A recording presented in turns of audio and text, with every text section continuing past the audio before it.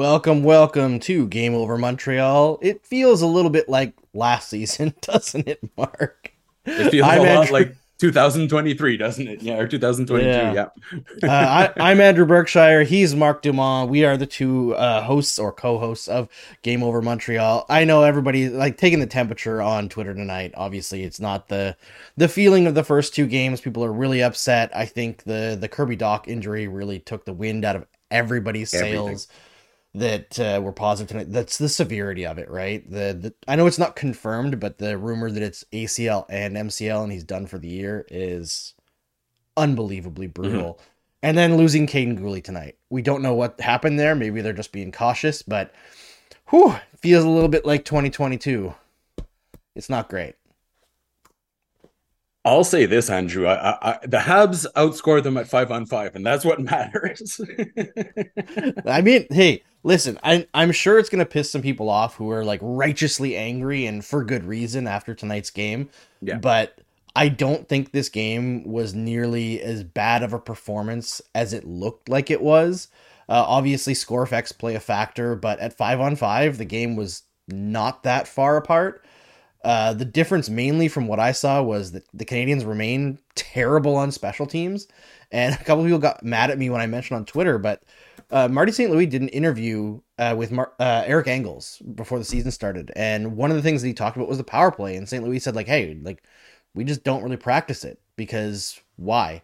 Like, at this point in their development path, what's the point of spending a bunch of time fixing the power play when you've got all this other stuff to fix? And like we've seen the 5-on-5 numbers actually get a little bit better this year.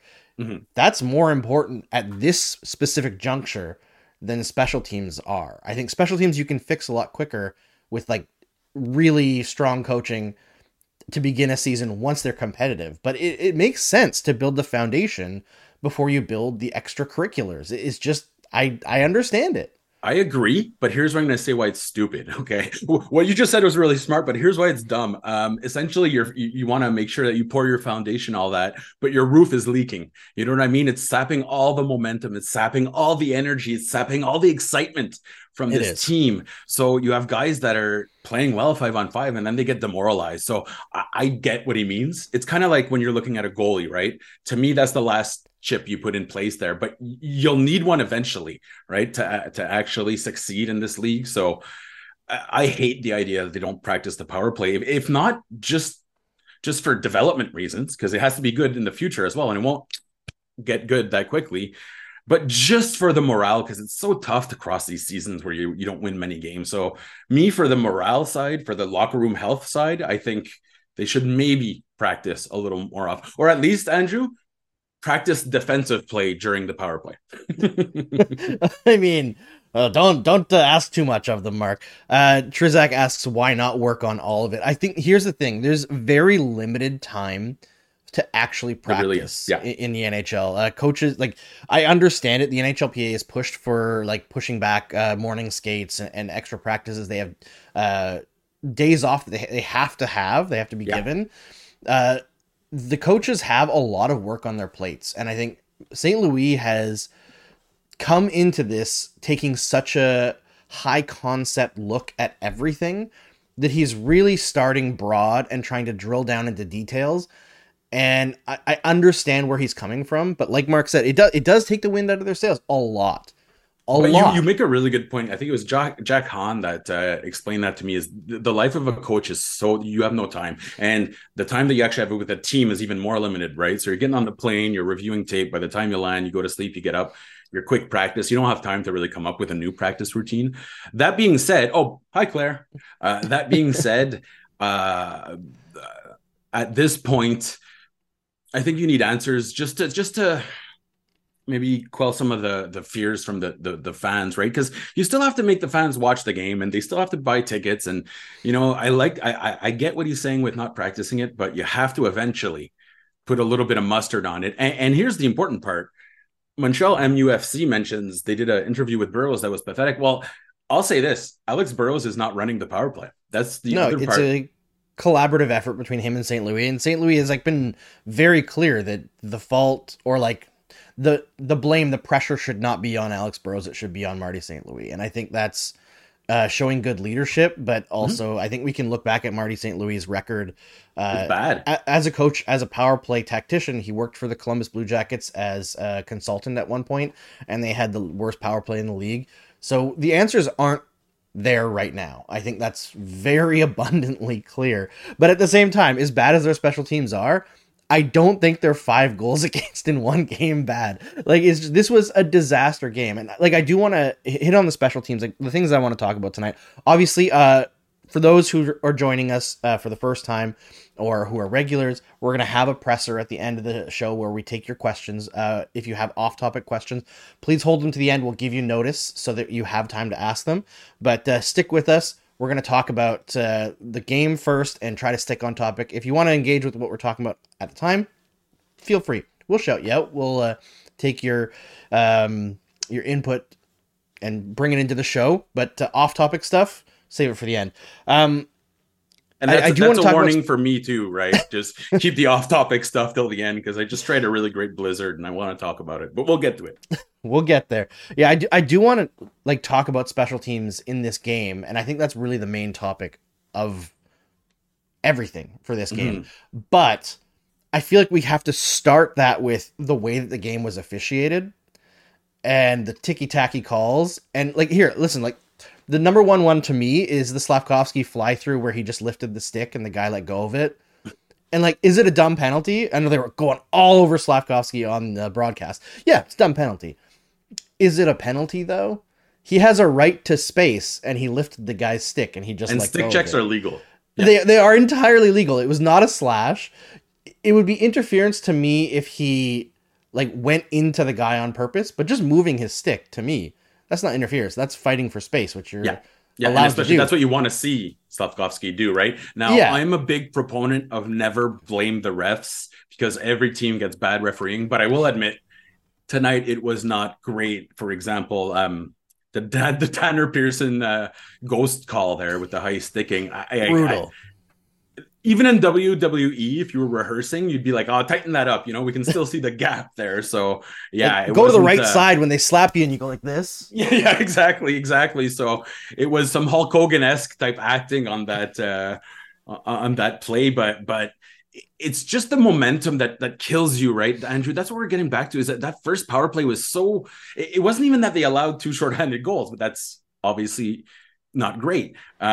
It's the fact that they couldn't even create a sustained effort or a sustained presence Yeah. in the offensive zone. That really, you don't have to score, but you at least have to be able to set up. And right now, the Canadians can't actually gain the zone with control of the puck, right? So I know you want Yeah. to stay on refereeing, but to me, and Well, not again, just I on hate. refereeing, but I think we have to talk about the refereeing first because Oh yeah, I mean I looked at the game. How many slashing calls did the Canadians get, or like stick lifting or slashing calls? I think it was 3. But if you watch, like, go watch that game and watch how many slashes on every stick in the offensive zone the Canadians were taking with no calls. Even when Arbor Xhekaj drew a penalty on, I want to say, was it Duhaime? Again, Johnson. who's getting so Oh, angry. And then afterwards, after the play is over, the guy comes over and slashes Xhekaj's stick out of his hand. Like, it's at the end of the second period, I believe. And the ref has already called a penalty on Minnesota. Any other game situation where a guy does that, they're getting an unsportsmanlike. yeah. Like, there's no way, especially with a lead.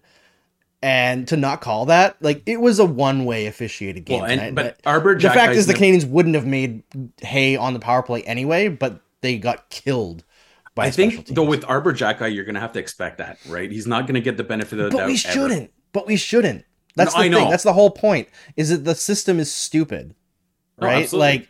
Even Anderson getting called for the double minor. Like Anderson lost his shit there when Caulfield got bumped, Mhm. but Caulfield was swiping for a loose puck. There was no It wasn't even a reason vicious swipe. Like no. It was half-hearted. So like that whole situation, that's just dumb to me. I feel like the refs allowed this game to get out of control by being stupid, and that's the kind of thing. Like, yes, there's a human element to every game, but all right, let's talk. Let's leave the refs alone, and we'll talk about. Well, the hold on. special Before we teams. jump on there, over and Sam Frieder mentions, and yeah, statistically, the Habs actually did control a good amount of the play at 5-on-5. So it really was a special teams game. But if you look back on it, how many minor penalties is that in 3 games? 18, 19, 20, It's a lot. They had what, 8 22? last game, 5 Eight, against eight the last Leafs. game. Yeah, Like it's a that. lot. So, and again, we go back to last year. The Habs were incredibly indisciplined, right? So Yep. I don't, but I feel like, again, and it's not a pylon Martin St. Louis night, but that's kind of goes back to the coach. He's the one who prepares them to get ready. He's the one who tells them how to play, Uh, but to an extent, I think part of it is the fact that they're still not a good team, right? Like when you're not as talented as the team, especially tonight, where as much as we can talk about the refs and like the Canadiens were done no favors, they also did not come as prepared as the Minnesota Wild did. no. And I'm not talking about like, oh, the effort wasn't there. It was just like the precision of play is more what killed them than the actual special teams, if you get my meaning. Oh, Like absolutely. the thing that stuck out to me, because everyone's talking about that first power play, right, where the Canadiens allowed two shorties. The second one I think was just dumb luck more than anything, even though they gave up a rush. It's not good, but the reason why they were allowing all these counterattacks against the Minnesota Wild, both at even strength and on their own power plays, is because they kept trying to force passes through the middle. And I appreciate them attacking the middle. That's not something the Canadiens have done since They need to do more of it. Yeah. Kovalev. Like it's been a long time. But the Wild were incredible at putting their sticks in lanes, and the Canadiens just didn't adjust. Every power play, every offensive zone possession, they were trying to go through sticks, and it was creating turnovers and 2-on-1s and 3-on-2s. The Wild had good sticks tonight. The Canadiens had terrible ones, and nothing puts that home more than I think it was Eriksson Ek's goal in the front of the net there, where he got two whacks at it. And he was surrounded by Habs players. Yeah. Yes, when you're running a 5-on-3 and you have two defensemen in front of the net, and the one guy, the one opponent in front of the net gets two chances, what are the defensemen doing? What are they doing? Yeah, well, I like that's the question was what was Duff is I don't want to actually it wasn't Saval's worst game by any means, so I don't want to crap No, this on him, but it was his best game of the year, frankly. I wrote in my like I was like, hey, you can't ever expect a 5-on-3 to play perfectly, but you can't have the guy in the slot covered by three players have a second opportunity, right? No. But to get back to what you were saying, first of all, did you see Alex Kovalev skate the other day? I did. 50 years old, and I think he'd still help the Habs power play, and I'm not even being facetious. Like he would immediately help their power play. And actually, I had something else relevant to the game, but I was thinking about Kovalev complete. Oh yes, Eriksson Ek. Just to hit on that real quick, I think that's a guy that the Canadiens should keep close attention to because he didn't immediately flourish while when he joined the league. It took him a few years. Really, last year was his breakout year. He's got that size, but he couldn't put it all together. So when you're looking at a guy, I'm not comparing him to Slavkovsky, but I'm just saying in terms of a big, tall, strong, lanky guy. Often takes a little longer to cement their place in the league. So Eriksson Ek is a really good case study, for being patient with prospects. And we saw him tonight. I mean, yeah, Habs fans probably didn't like it, but he was all over the place, right? So yeah, he had a great game. It was a good example that sometimes some guys take a little longer and it pays off. Yeah, although I mean, as much as we're preaching patience about Slavkovsky, I know he took 2 minors tonight, but I thought he was one of the better players. Yes, they were bullshit minors. What was the first one? I don't remember. The first one wasn't the stick lift. I think he slashed someone.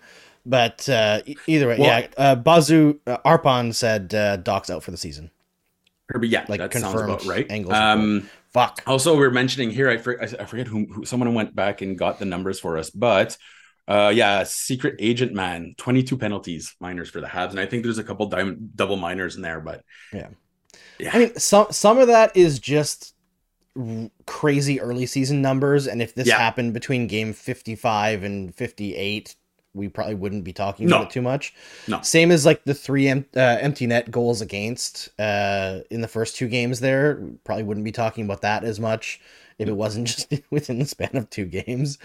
It's kind of funny. Only 13 empty net goals in the entire NHL, and 3 of them or like 6-on-5 goals or 6-on-4. They can't. Yeah, they have a really hard time defending the 6-on-5. Oddly, right? But they're not a good defensive team. Like they're getting a little bit better, but when the pressure's on, there's a lot of scrambling, right? And I think people kind of freak out about the defense, right? Because it's you want all these guys to be taking big steps. I think the biggest steps so far this season that I've seen have been from Xhekaj. I think he's been really good. Big But time.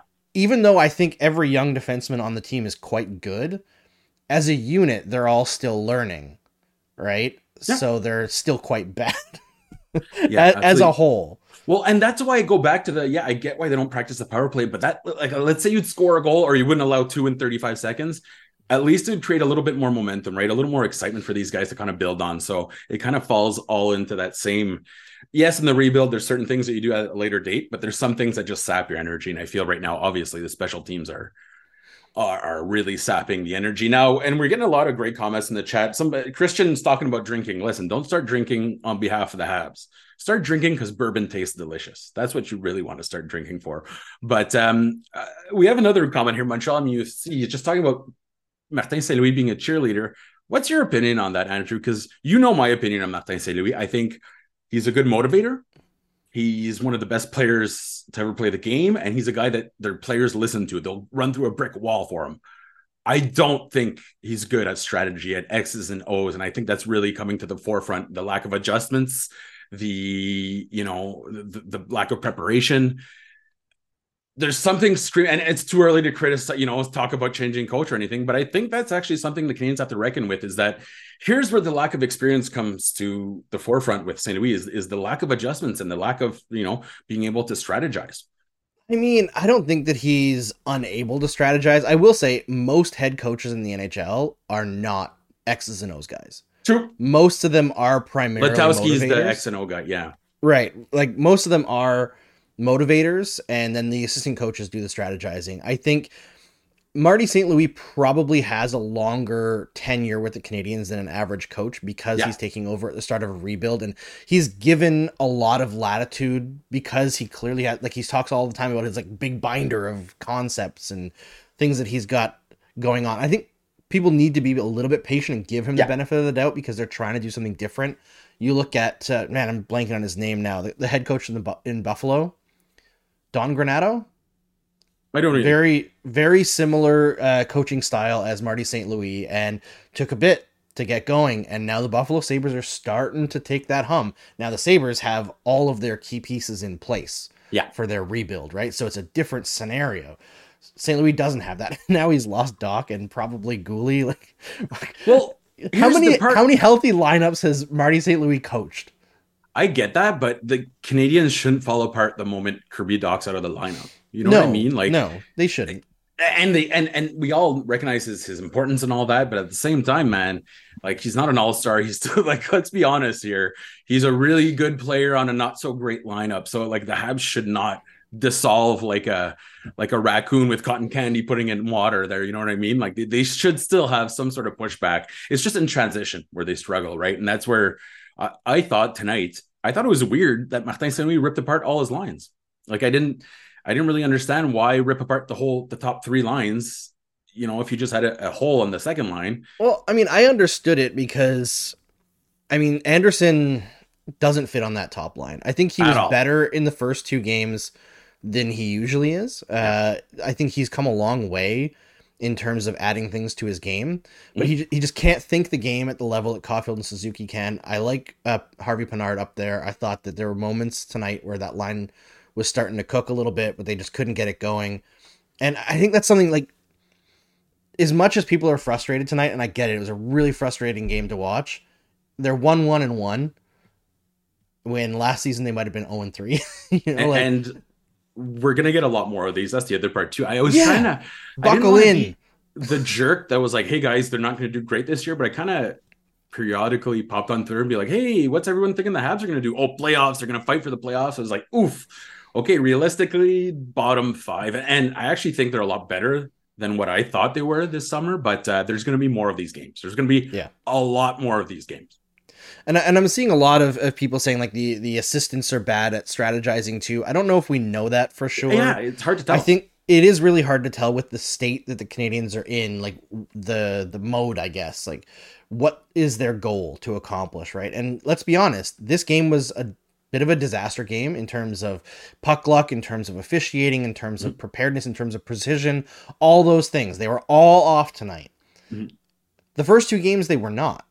Right? So let's chill a Just a little bit. I'm seeing calls for like Gerard Gallant. I'll tell you right now, Oh man, he's not I a. I don't think Gerard Gallant is going to be hired by the Montreal Canadiens because let me just give a little bit of background on Gerard Gallant. First of all, anybody who thinks that he's an X's and O's guys, no, he's not. He's not a strategy guy. You look at Gerard Gallant's teams, and outside of I believe the Golden Knights, all of them have been terrible by underlying numbers, like absolutely terrible, flying by the seat of their pants on shooting percentage and having like Sorokin or Bobrovsky Just pull save up the day. great, yeah, saving the day, right? So I don't think that's going to happen. And Gerard Gallant also has a reputation that has followed him through multiple franchises where management will give him a directive or give him input and he flat out ignores it. And that is just not going to fly. Not as a head coach, and I don't think as an assistant either. Well, he's a best friend type of coach, right? For a lot of the players, Right. but then it's kind of like Michel Therrien, where he had his favorites, but then he had the guys that he hated. So yeah, I don't know if that's a situation you want to put the Habs in, but no, the coaching staff's not at risk. I will say this though. Someone asked after I mentioned that Burrows doesn't coach the power play, and they kind of gave me the Office Space line, like, so what would you say he does here? Like what does so Burrows runs the forward lines essentially. Yeah. That's all he does on the team. And I will say this, that's not a huge contribution But to he does the play calling too at the end of games when they're like down a goal or whatever. Oh yeah, it's not Letowski. I always see Letowski with the board, but okay. Yeah, I haven't Burrows at with the end of the board games I have to usually. go write my report. So Yeah, yeah. it's usually Burrows who runs the last ditch effort of the game, but I don't know. I mean, Well, it's hard. Assistant coaches' roles are rarely defined publicly. Yeah. They rarely speak to media, so it's really hard to dig in on that. I will say I haven't been super impressed with Robidaw's running of the defense. I know he wasn't the worst tonight. You're going I after know he had an Savard assist. again. That he can't play, man. He can't play. Like he does his one or two good things a game, but there were several times tonight where it's just like, what are you doing, man? And I just can't see why he's playing over Barron, frankly. It's ludicrous. Let's put it that way. I was going to write an article today. Unfortunately, I couldn't. My back was. I'm on pain pills now, so I'm feeling great. But my back was messed up all day, and I was looking at the numbers.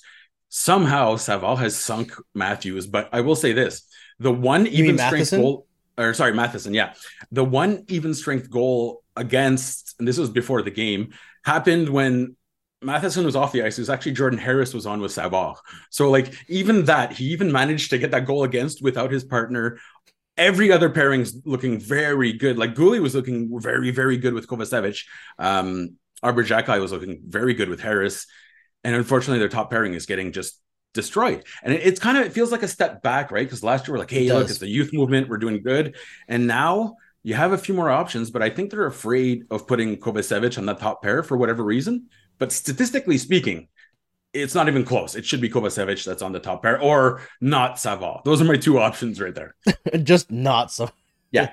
Yeah, I mean, I think you see tonight they moved, even with Gouli missing halfway through the game, Savard only got 18 minutes of ice time. Did you see what happened to Gouli? 25 and 23. No, I didn't. I didn't see. I wasn't able to rewind it either. Did you see? No, I was busy watching Fleury play out of his mind the regular season stuff. I will say this, for all the Habs fans have some bad stuff, like any other fan base, right? But I do like that they'll boo a guy their entire career, and then at the end they'll be like, "Okay, we liked you. Like you were pretty damn good, and it bothered us how much you would beat us." Now Fleury, he's good in the regular season. The Habs would face him every year in the playoffs if they could, but it was nice to see them give him a little, a little "how do you do" there when he was leaving the ice. That was nice. Yeah, the booing is usually a sign of respect. The one time I did not respect, yes. And bitterness for sure. But the one time I did not respect and still do not respect the Bell Center fans was when Bradar? No. When they gave an ovation to Zdeno Chara. Oh yeah, it was like his 1500th game or something crazy like that. And I'm sorry, Zdeno Chara. I know he's a great person off the ice. In the confines of the Bell Center, you're a criminal, bastard. I'm sorry. You were one of the ones calling 911. It's never changing. It's never changing. You are not loved. I remember that because I think it was Mitch Gallo that was like, "Oh, that's so like embarrassing for Habs fans." But I don't. That was kind of their way of saying like that was his last game too, right? Pretty much, or was that the end? Pretty much. It was close to the end. I don't remember if it was with Boston or with. I think it was with Long Island, but still, I think it was more even of that, sometimes classiness isn't important. oh Sometimes yeah, you no, got and to I be a get shithead. it, but I think that was more of a sign of like, okay, good, like it's done now. We still hate you, but like you did good there, like that sign of like we like our rival. But you know what? At the end, Chera was. I'll say this, and I respect the guy, but the Habs love playing against Chera in the last 5-6 years. Oh They yeah. absolutely ate him up for breakfast. Like he was. You and me talked about this at one point. He was a really good defenseman, but the last 4 or 5 years, he was bleeding chances against, and the Habs absolutely took advantage of it. So I it mean, was even in his prime, there were games where he was dominant, of course, but but for then the most Plekanec would part, just kind of scoot around him. oh, and Giunta drove him nuts. Even like Desharnais, because Desharnais would like go after him and like get in tight on the net It and like was skate through his legs and be like, woo! they literally went like, we'll use the really really small guys against the really tall guy just to see like It like King worked. Kong swatting at planes there type of Like thing. Danny That's how it worked out. Briere embarrassed him in the playoffs in Yeah, 2014 in Game 7. Like yeah. he struggled against the small guys, and the Canadians exploited that. Like gotta give them credit for that, no matter who was coaching. See, I got you off topic real quick there. That was I not know bad. you Eh? did. Let's Nailed it. get back to the power plays just a little bit, and then we'll move on. Mhm. What do you want to see them do with the power play? Because I know we talked about Marty St. Louis saying that they're not practicing. I think that was more about the last year and a half or so. Yeah. And this year they're planning on putting more emphasis on that because they're trying to take the next step as an organization, all that. But Mhm. what would be like your first couple of moves on the power play? Because based on tonight, obviously losing Doc was massive just for puck control. Replacing him with Anderson, who is very bad at the things that Kirby Doc is very good at, Yeah. was not a good choice. Yeah. I would okay, first before we get going, and I'm gonna say this without Andrew reminding me, please subscribe and click like and all that fun stuff. And thank you so much for joining us. Honestly, we're seeing all the amazing people we see all the time. I'd like to get the House fan suggestion, but in the meantime, I'm gonna throw something out there that probably is not gonna get the best response. But I was looking at micro stats for entering the zone, right? Like with control of the puck. And guess who's been the Montreal Canadiens' best player for gaining control of the zone with the puck this year? This year, I would And a guess... good part of last year too, actually. Oh, okay. If it's a good part of last year too, I was going to say this year, Newhook, but Hmm. I mean, usually it's Suzuki. It is a center. Is it Monahan? No, Jake Evans. Yeah, I mean, I'm not going to Jake put him on the Evans, power like by play, far, has been. And I know it's crazy because I looked at the numbers. I'm like bullshit, and then I kind of went back and I looked. Okay, yeah, he was. Now I don't know if it's even possible, but in the same vein as him taking a face off and running off in overtime, maybe you get Jake Evans out there to like, and I know it sounds crazy, but hey, nothing else is working. And if he has demonstrated that he can game zone with control of the puck, why not? Why not see what he can do now? Now, I don't think it's a long-term solution, but if you're going to try something, the fact of the matter is he's the best at doing what you struggle at right now. You know what I mean? Yeah. So maybe now Jake Evans is using the penalty kill and then to face other, like it would really be too taxing for him, but they got to gain the zone with control of the puck. And right now, believe it or not, Jake Evans is the guy doing that best. So, hey, give it a shot. Well, I would be cautious about that just because the quality of competition Jake Evans is playing defensively is not the same. True. But I think we'd see a lot more success if they just stop relying on the drop pass. No, they need to do more drop passes. Okay, like they 10 drop passes. Only drop pass. You know, in junior when you're like outscoring the team 20-0 and every guy has to touch the puck before you shoot. Same idea. Everyone has to do a drop pass before you enter the zone. Like just nothing but drop pass.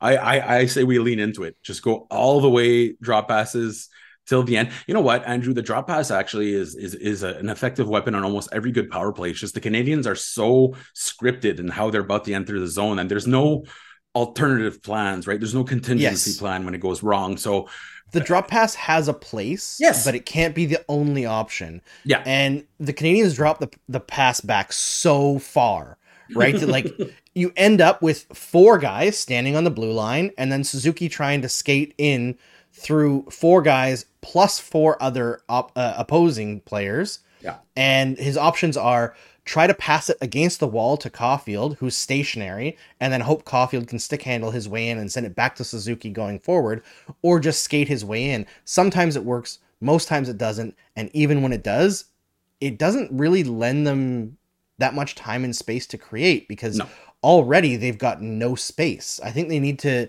start looking at breaking out as a group and trying to go fast and force teams and have to outlet defend them options if actively. something goes wrong, right? Like you need to have a Exactly. contingency plan. Now, I'd also like to see Slavkovsky just go into that dirty, like just play him in the bumper, but even closer, like further closer to the slot. Man, put his body to good use. I know it's such an ancient way of doing it. Like I remember when the Sens put Chris Neil on the power play, just because but I think Slavkovsky, obviously with his reach, with his strength, you could actually Yeah. generate a good amount of offense from there. So, you know, they're making life a little too easy on the goaltenders. I think that's one of the other parts too. You'll notice when the Habs shoot, who was it tonight? They took, like, it was a good shot, but the goalie, like Fleury, had been set since 1996 waiting for that shot. Like there was Yeah. 0% chance it could have gone in, and you're They all getting knew, right? no pre-shot movement, so the goalie is set.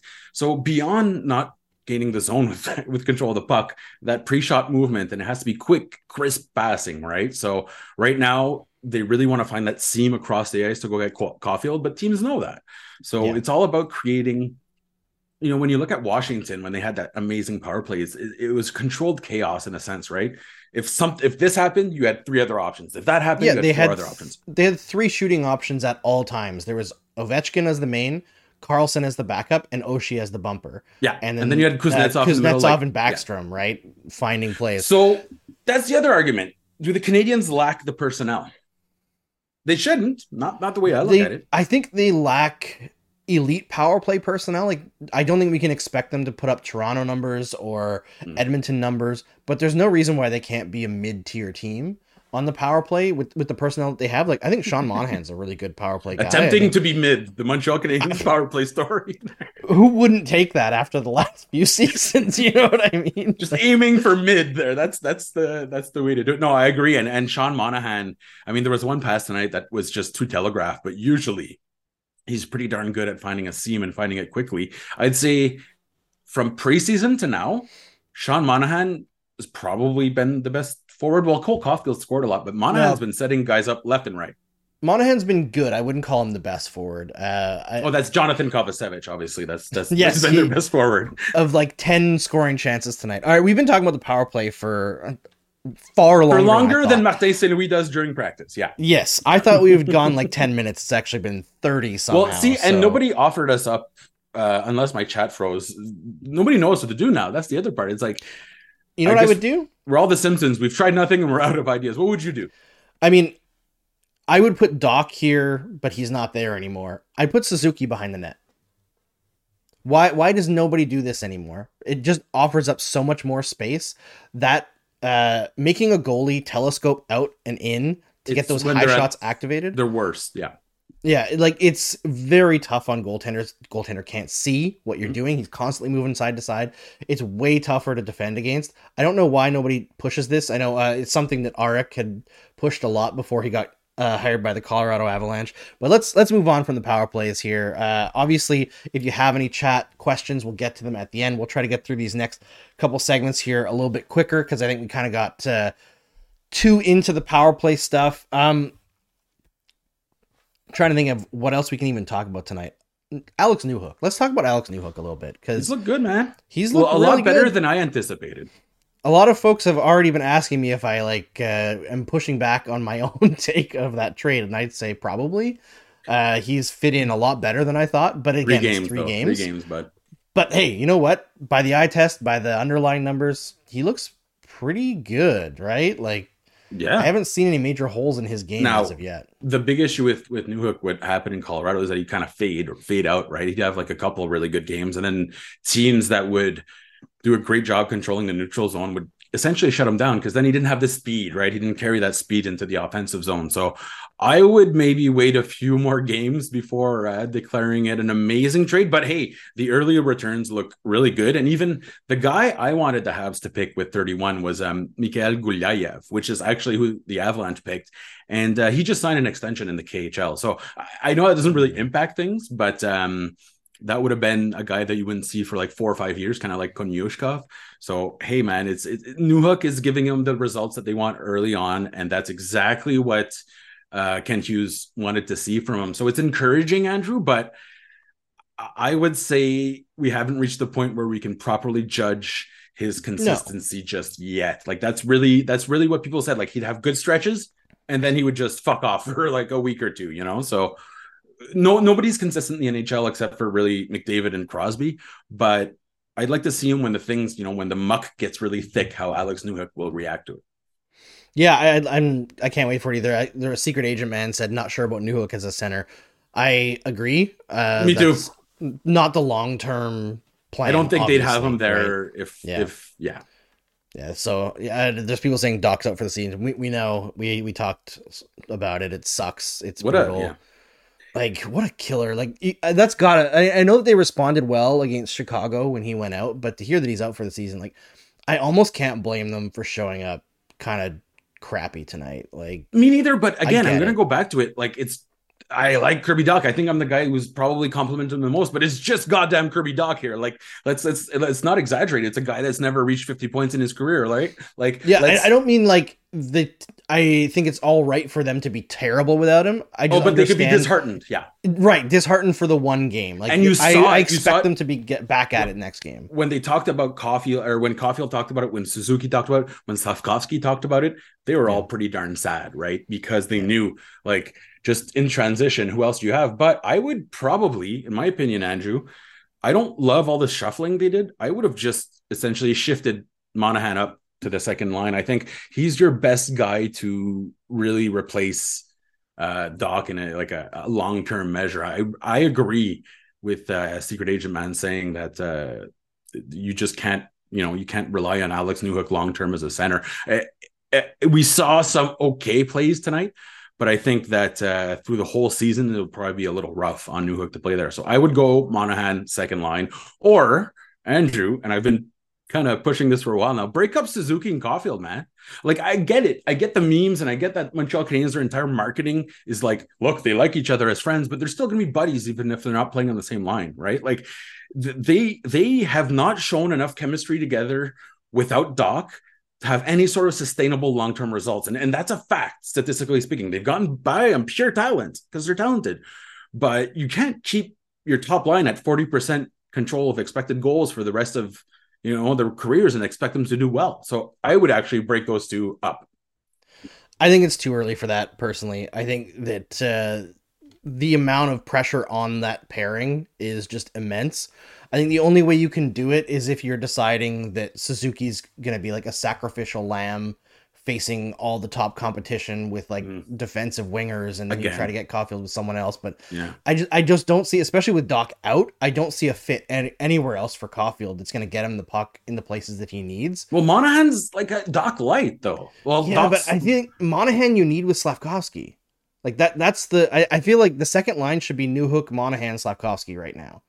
And then the third line, I don't know, that's what I was saying. jumble. Yeah. But And then, I think so, with Harvey Pinard, I'm not concerned about that line. no, and Pat Dupuis asking who's your fourth line center. I maybe Dvorak comes back. If I was Grant McCagg, I'd be saying, "Hey, good news, Dvorak's coming back, and he's outscored Kirby Doc." He's got 7 more games he has to stay, stay out because he's on LTIR. But apparently he's pretty close. And this is gonna sound such like a cop out. I don't care who's centering the fourth line. Yeah, like I genuinely don't. Yeah. Bring up Philippe Maillet from the Laval Rocket if you have to. You know what I mean? Like just get your top 9 going healthy. And I really think Monahan on the second line will be the key to that. Or when Monahan played on the top line with Caulfield and Suzuki, the numbers were like very Doc-esque. You know what I mean? It's I mean, they can't afford to do that now that Doc's out. No, but here's the other part: one is that center left. isn't it a little concerning that you keep having to throw centers on your top line to make it work as wingers? No, you know what I mean? it's not concerning. I mean, Doc wasn't a proven center at that point. True. I mean, Harvey Pinard, I don't think fails to work on that line. I think that the first 2 games with Anderson have also been okay, not great, but okay. I think there's so many people who are all over Suzuki. I do think he looks a little slow, but I'm not seeing what everybody else is seeing in return in terms of like playing terrible. Was he forcing passes tonight? Yeah, because everyone was forcing passes tonight. It just was not a good night. But I think we got to chill a little bit on Suzuki. You know what? Let's end on a positive, Mark. Our last bit. You know who looked legitimately good tonight? Brendan Gallagher. He looked like Brendan Gallagher. Actually, you know what? The first game was a bit rough, but the second game he actually had a couple good scoring chances too. Um, I like what he's doing with Pierce. Well, obviously that got switched up, but he looked pretty good there with Pearson and Monahan on that third line for the longest time. And tonight we saw, I mean, they're unlucky to not score on that play where Gallagher had that big blast and Pearson, like Fleury was just out to remember his good night in Montreal, like most college students in the States when they come up here. But they really should have scored a goal there when Pearson had that great rebound chance. And Yeah. if Gallagher is shooting from the slot hard enough that the goalie can't hold the puck, that's really good news for his overall health and his shot power. And that's something we haven't seen in a while. So, yeah, absolutely, man. And Tanner Pearson, can we talk about this guy? Like, man, what a great goddamn story. He went through hell with the Canucks. For those that don't know, multiple surgeries. He got infected. The Canucks essentially said, like, hey, man, we're not going to give you an extension. We're going to trade you. And then he goes, boom, 2 goals in 3 games. I think that is one of the coolest stories right now for Tanner Pearson. And for a team that can't shoot like the Habs, he brings an element to the ice that they desperately need, which is shooting talent. So, yeah, man, I love what I'm seeing for Tanner Pearson, but more for the human. Like, I'm just happy that he is doing well right now. That to me warms my cold, dead heart. Yeah, 100%. And both of his goals have been absolute rockets. Oh my right? God, like, just screamers. Yeah. There were questions before the season if his wrist was going to hold up to shooting at all. And they were saying, like, at one point, Martin St. Louis or Kent Hughes is like, oh, it's 80%, which that's crazy. That's to me. Like, 80%. There's no health bar. There's no health bar on your goddamn hand. What does that mean, 80%? What is that? But he's lost some HP, but it's still functional. Right. So no, he's your classic forward that doesn't have that speed anymore, but he's smart, right? And he's got that experience. And I just love Tanner Pearson is on pace for 60 goals this year. I say he does it. That's gonna but hey, if they can get 20 goals from him, that's a nice trade deadline move right there. You can go set him off huge. To a team. Yeah. I mean, that is the one thing about this season, right? Is I know it's going to have painful moments. We're going to have more games like this one where things go off the rails. It's just what happens. Even good teams have games like this, but this is a not great team. They're going to have a lot more games like this. But unlike last season, or at least at this stage, let's knock on wood a little bit that there's no major injuries to guys who are going to get traded. But last season, they didn't have a lot of assets to sell at the deadline. Not quality Between Pearson and Monahan alone, they have the potential to get some serious assets into the organization to continue the rebuild going forward and build out that system and hopefully package something for some higher caliber players, all that kind of stuff. Okay, get your questions in for the presser segment, but before you do, make sure you like the scream. That's actually Game Over Vancouver and Kaya that brings the scream. But please, I also want to point out my awesome the shirt. Classic Canadiana. This is Polka from dot G. door. Baruchel. He sent us a gift pack for his movie. The not Bluetooth. Blackberry, yeah. And the polka dot door was the best for those that grew up in Ontario. It was TV Ontario. And I will admit this. I didn't know until like maybe 3 years ago, I clued in that the host would leave and then Pokeroo would show up. And I was always like, he missed Pokeroo again. And it only clicked in like 3 years ago. I was like, oh shit, that guy was Pokeroo. So, Ken, I think his name was. Well, it was different hosts. There was the classic like Mark and Bill, but all this to say is I'm not a very smart person. Well, I mean, children easily fooled. Until 2 years ago, like how well often were you sitting there thinking about the polka dot door?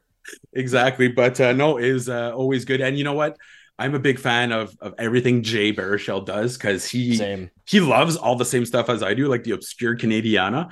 He's the only guy when I post like the Edison Twins theme song from CBC in the 80s, he's the only like I would get. So support everything Jay does because he's trying to bring some Canadiana back into our culture. Yeah, he's very, very passionate about Canadian history, Canadian media, Canadian art, and everything. Also Jay's just a quality human. Like, good dude. One of the nicest people I've ever met. I'm so fortunate to know him. I hope I can get him to come on the show again this year. We had a lot of fun with him last year. But yeah, get your questions in. Make sure you smash that like button on the stream. Subscribe to SDPN. Always share our stuff for Game Over Montreal. We want to continue to grow. Before we get to the questions, I just got to say one other thing positive from this game. Michael Pezzetta if there was ever a guy who was trying to show you, I do not want to be waived, I do not want to be traded, this guy, man, in a game that had very little energy, Michael Yeah. Pezzetta brought it. He absolutely brought it. Took down two guys, laid a massive hit before that Clean second on fight. John Merrill. Clean. And clean, super clean. And you know, there was a few people that were responding to me after the first fight, like, what is he doing? I actually love that. This is the kind of game where guys like Pezzetta or Xhaka can actually make a huge difference by waking guys up. Mm-hmm. And the whole first period where Minnesota was dominating, getting all the power plays, etc., the bad shorthanded chances, shorthanded goals, I was just like, why is no one going out there and just crushing someone to wake these guys up? Pezzetta did it. It didn't work. It was too little, too late.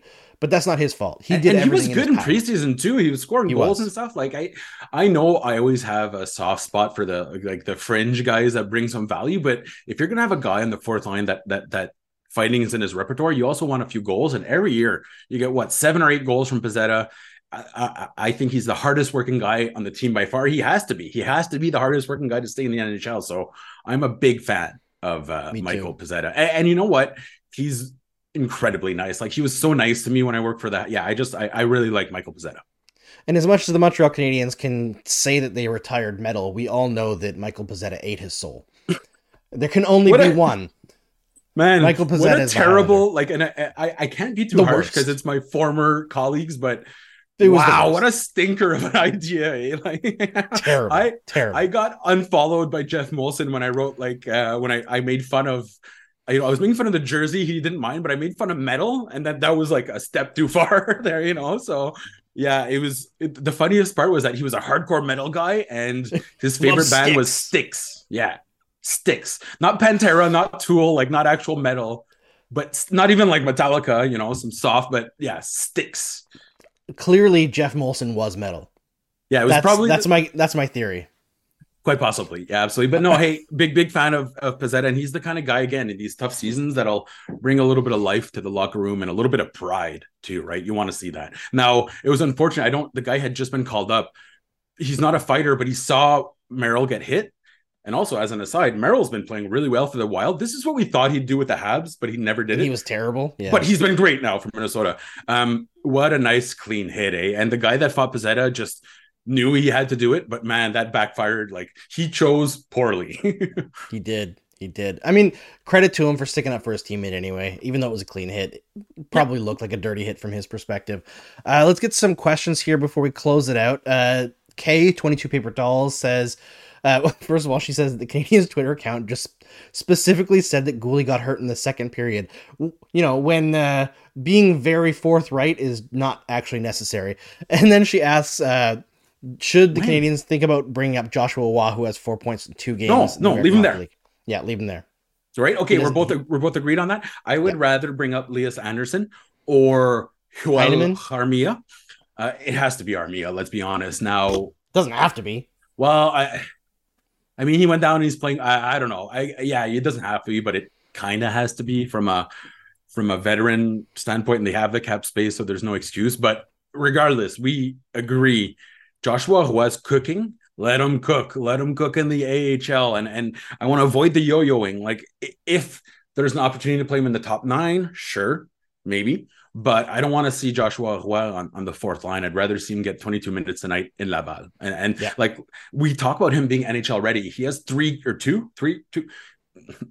fewer than 4 games of professional hockey experience, right? So I don't know if I want to bring him in this situation. Laval needs to keep playing well, so I leave Joshua Roy there, and I bring up Elias Anderson is probably the guy that I look at because he's the closest to being at the decision point, right? 24 years old, needs another contract, 1-year deal. Let's see what he can do in the NHL. Yeah, I'd lean towards Heineman just for the shot. Try to get the power play going. Heineman? Give them another look, yeah. He's injured for the rest of the season. What? When? Sorry to crack that news, but... Emil I saw he had an upper body injury. I thought it was minor. He went down the same day as Doc was out indefinitely. The best news we got that day was that Reinbacher is only out for 3 weeks. So, yeah, exactly.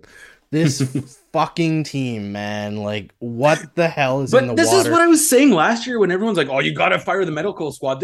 It had so little to do with the medical squad. It was Yeah. shit luck, players lying, and then a little bit of like, "Hey, letting them back on the ice too early." But it's always the players saying, I'm good," when really they're hurting. So Yeah, yeah, but even that, like this year, nobody's come back from anything, right? Like, there's literally nothing that could be done about any of these injuries. no. And Doc there with everyone saying he's Insane. injury prone. I think it's honestly, I think it's dumb to say that because what are you saying here? That he's prone to getting slammed into the bench and then getting, breaking the laws of physics with his knee as he's sitting on the bench after a hit? Like, is that what people are saying, that it was bound to happen?